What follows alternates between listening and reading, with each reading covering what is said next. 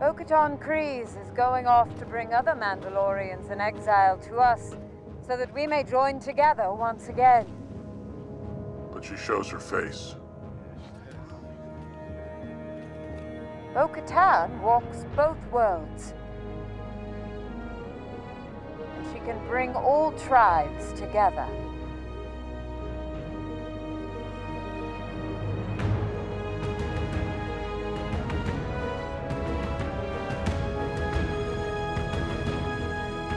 It is time to retake Mandalore.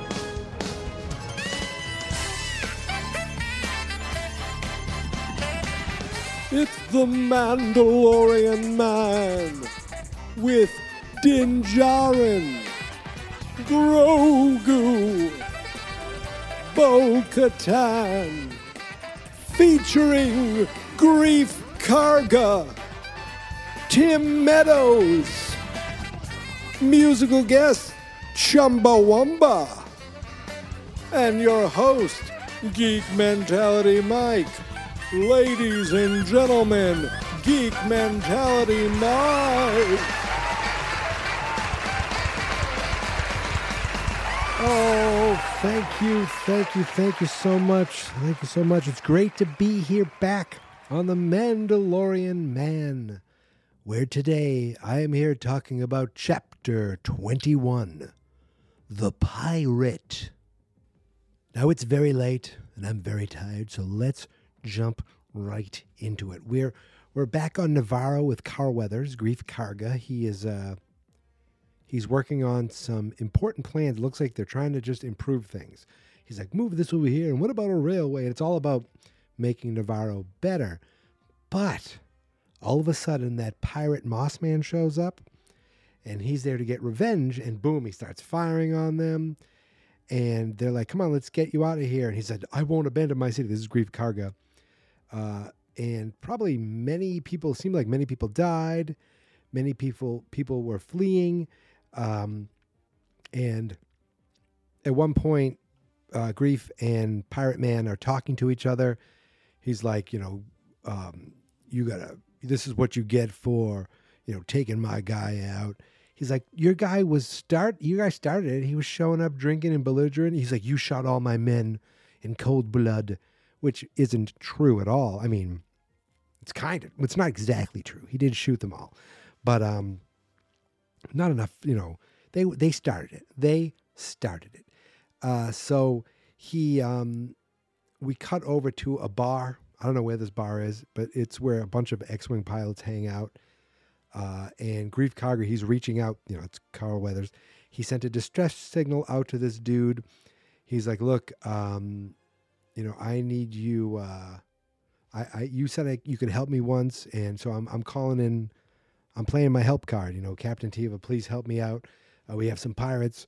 Help him on Navarro. I don't ask lightly for this because remember, he wants to stay independent. He does not want to be part of the New Republic, which ends up being part of a problem. It seems like. So that pilot dude, he gets the call. He's like, I need to look into this.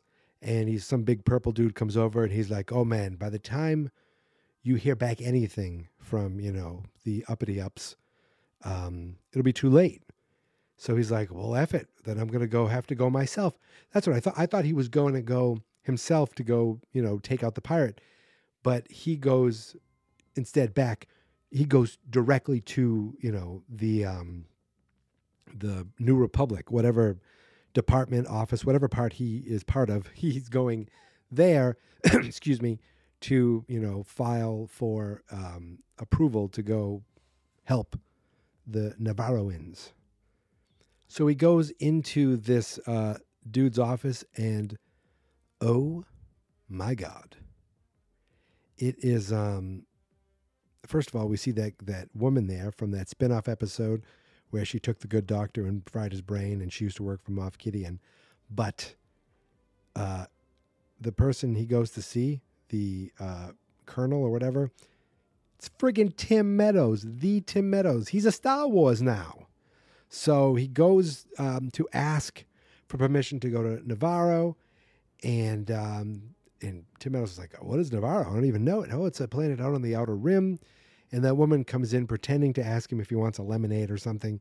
He's like, hey, you know about the Outer Rim. Did you know this place Navarro? She goes, oh, yeah, yes, I've been there. But you know what? They're not a member planet. They're not part of the Republic.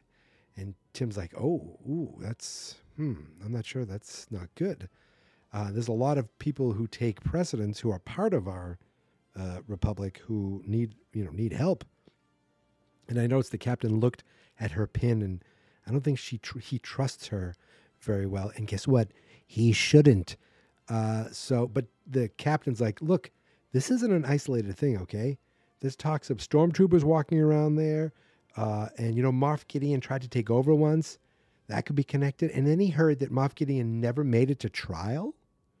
Uh-oh. He's still out there. I think this woman has something to do with it. I think she does.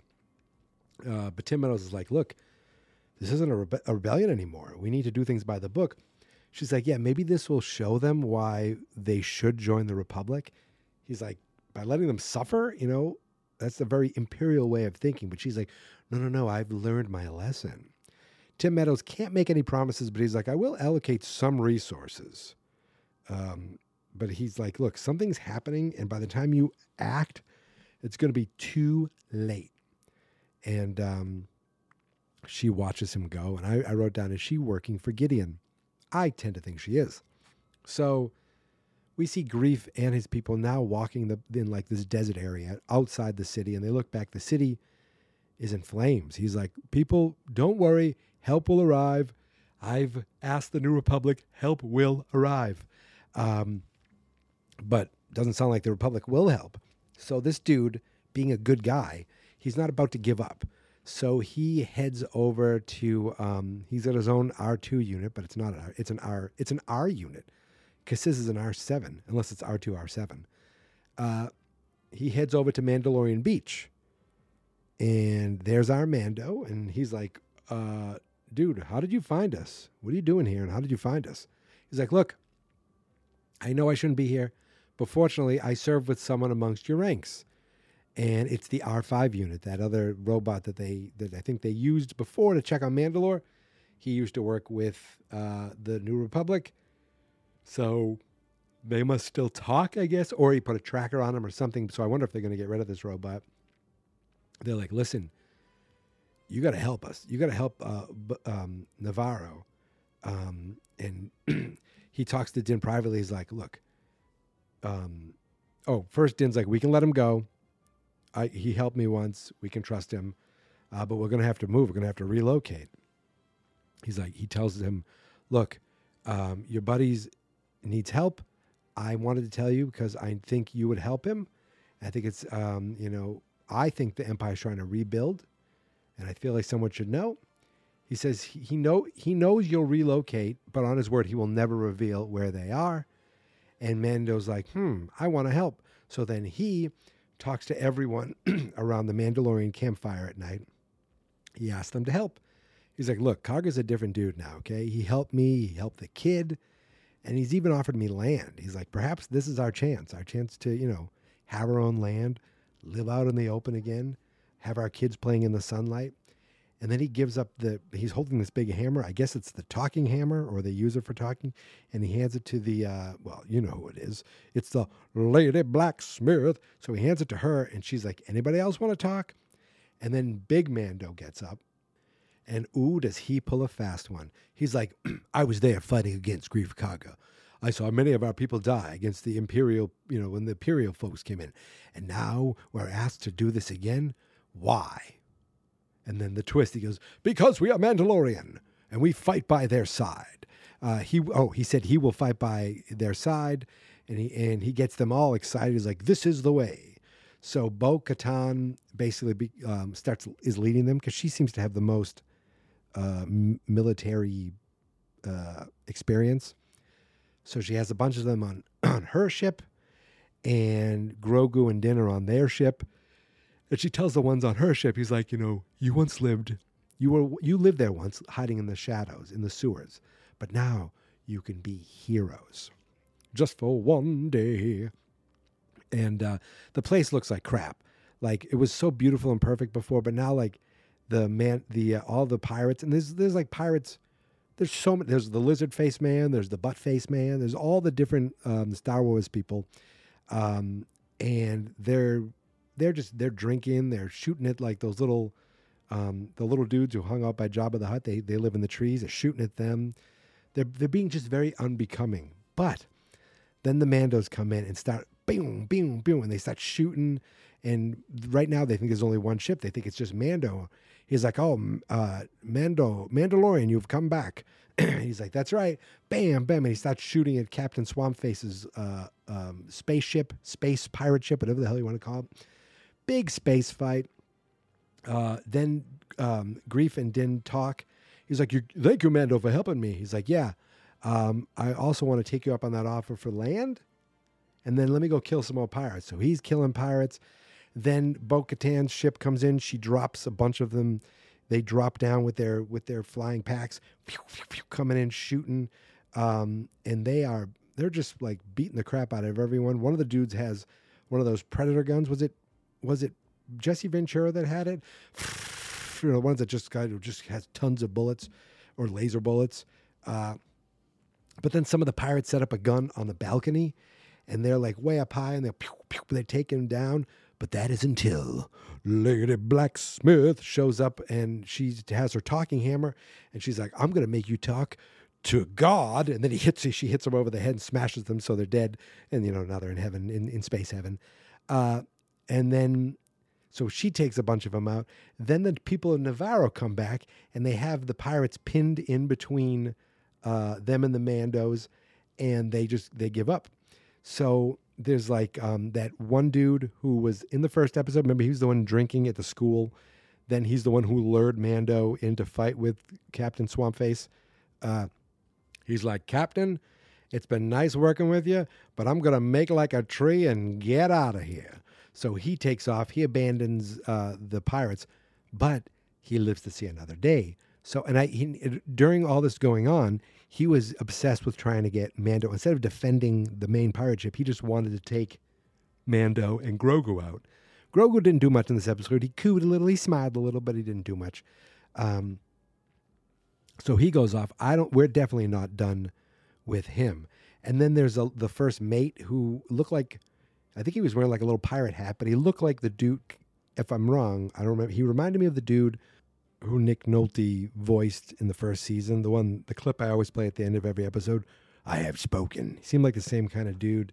And he's like, "Captain, we need to get out of here, okay?" And the captain's like, "I don't think so. That's not a good idea." And I love that his pirate ship actually has like a boat wheel, like he turns, and he starts firing on them. And Din and Bo are like, "We got to take him out." And you think there's going to be this giant battle, but they're just like, bing, bing, bing, shoot him. And they take him out. Like, I thought this guy would be a much bigger deal in this season. Nope. He's already gone. His ass is grass. Well, I mean, technically it already was grass, but now it's dead, burnt grass.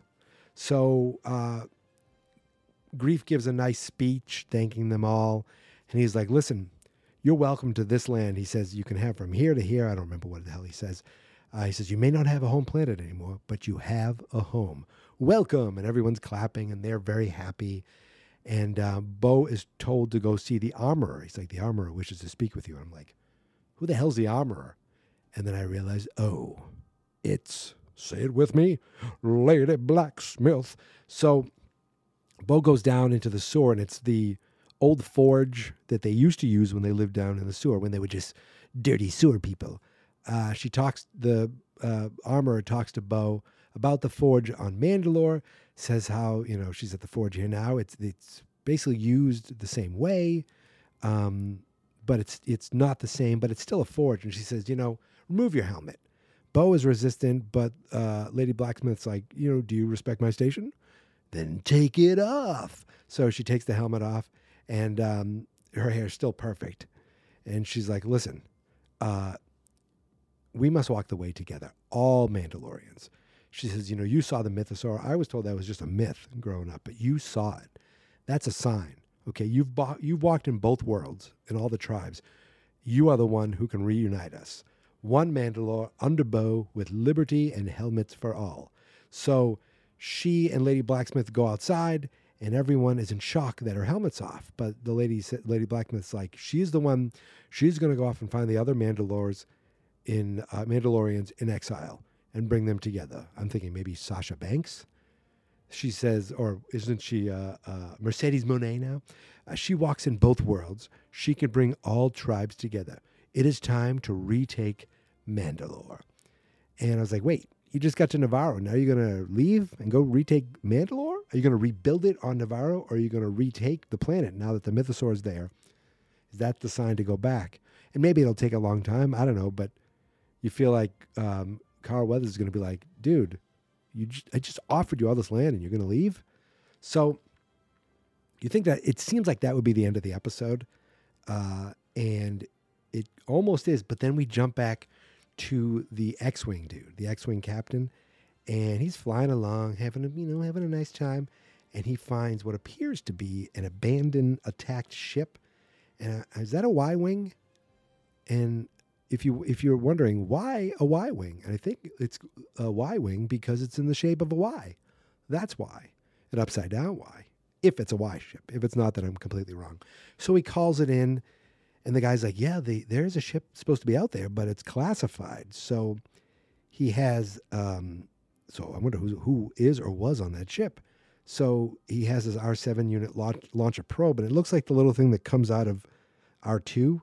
But on R7, it flies out and can fly over to the ship, and you can send a signal back. He can kind of send it back to, back to Houston, back to the command center.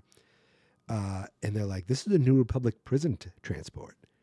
And they look inside. There's some dead bodies, and they're like, "Oh my goodness, this is the ship that Moff Gideon was supposed to be on. There are no survivors, and there's no sign of Moff Gideon." So he scans for clues, and he's like, "Wait. There's something. Is that a fragment of Beskar alloy?" And then the other guy says, "Are you saying Moff Gideon was taken by gulp Mandalorians?" And dun dun dun. That was the end of the episode. Did I really just do that in like 15, 17 minutes, something like that? My goodness gracious.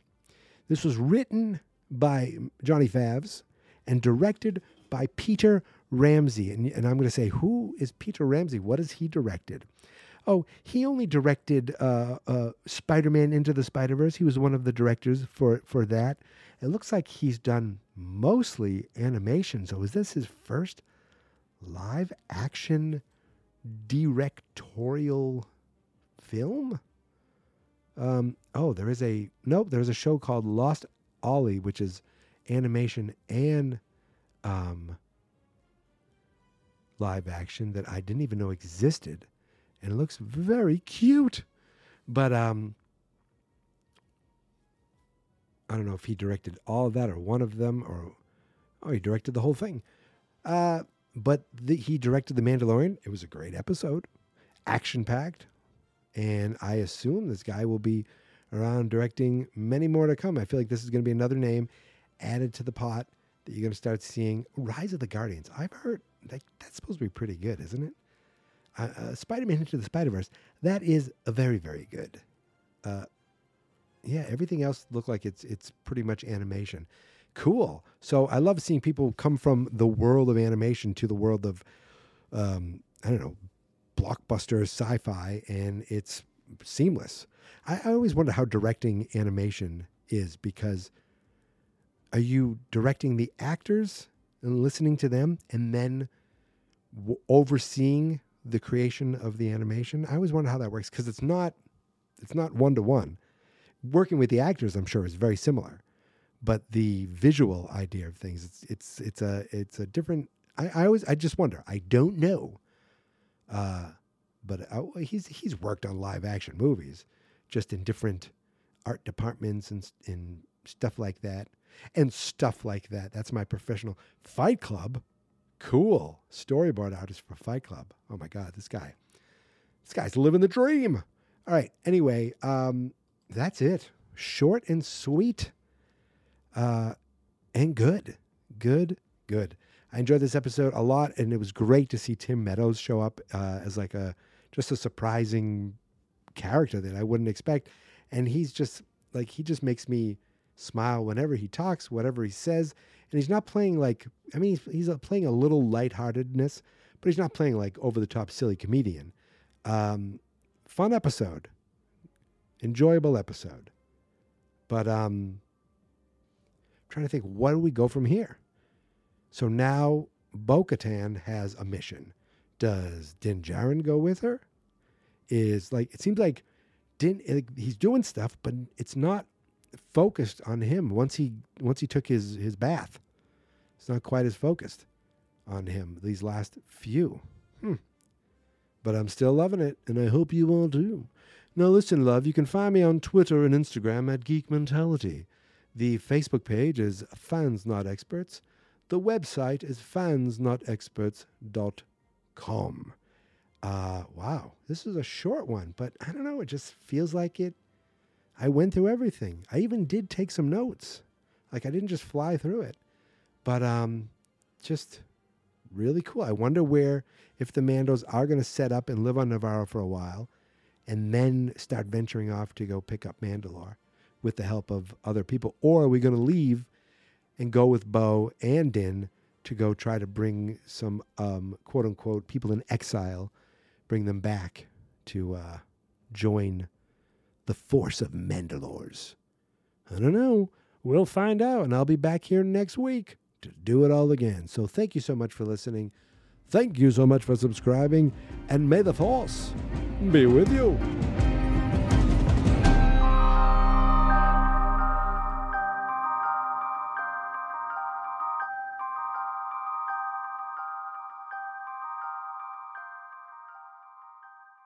I have spoken. Fans Not Experts.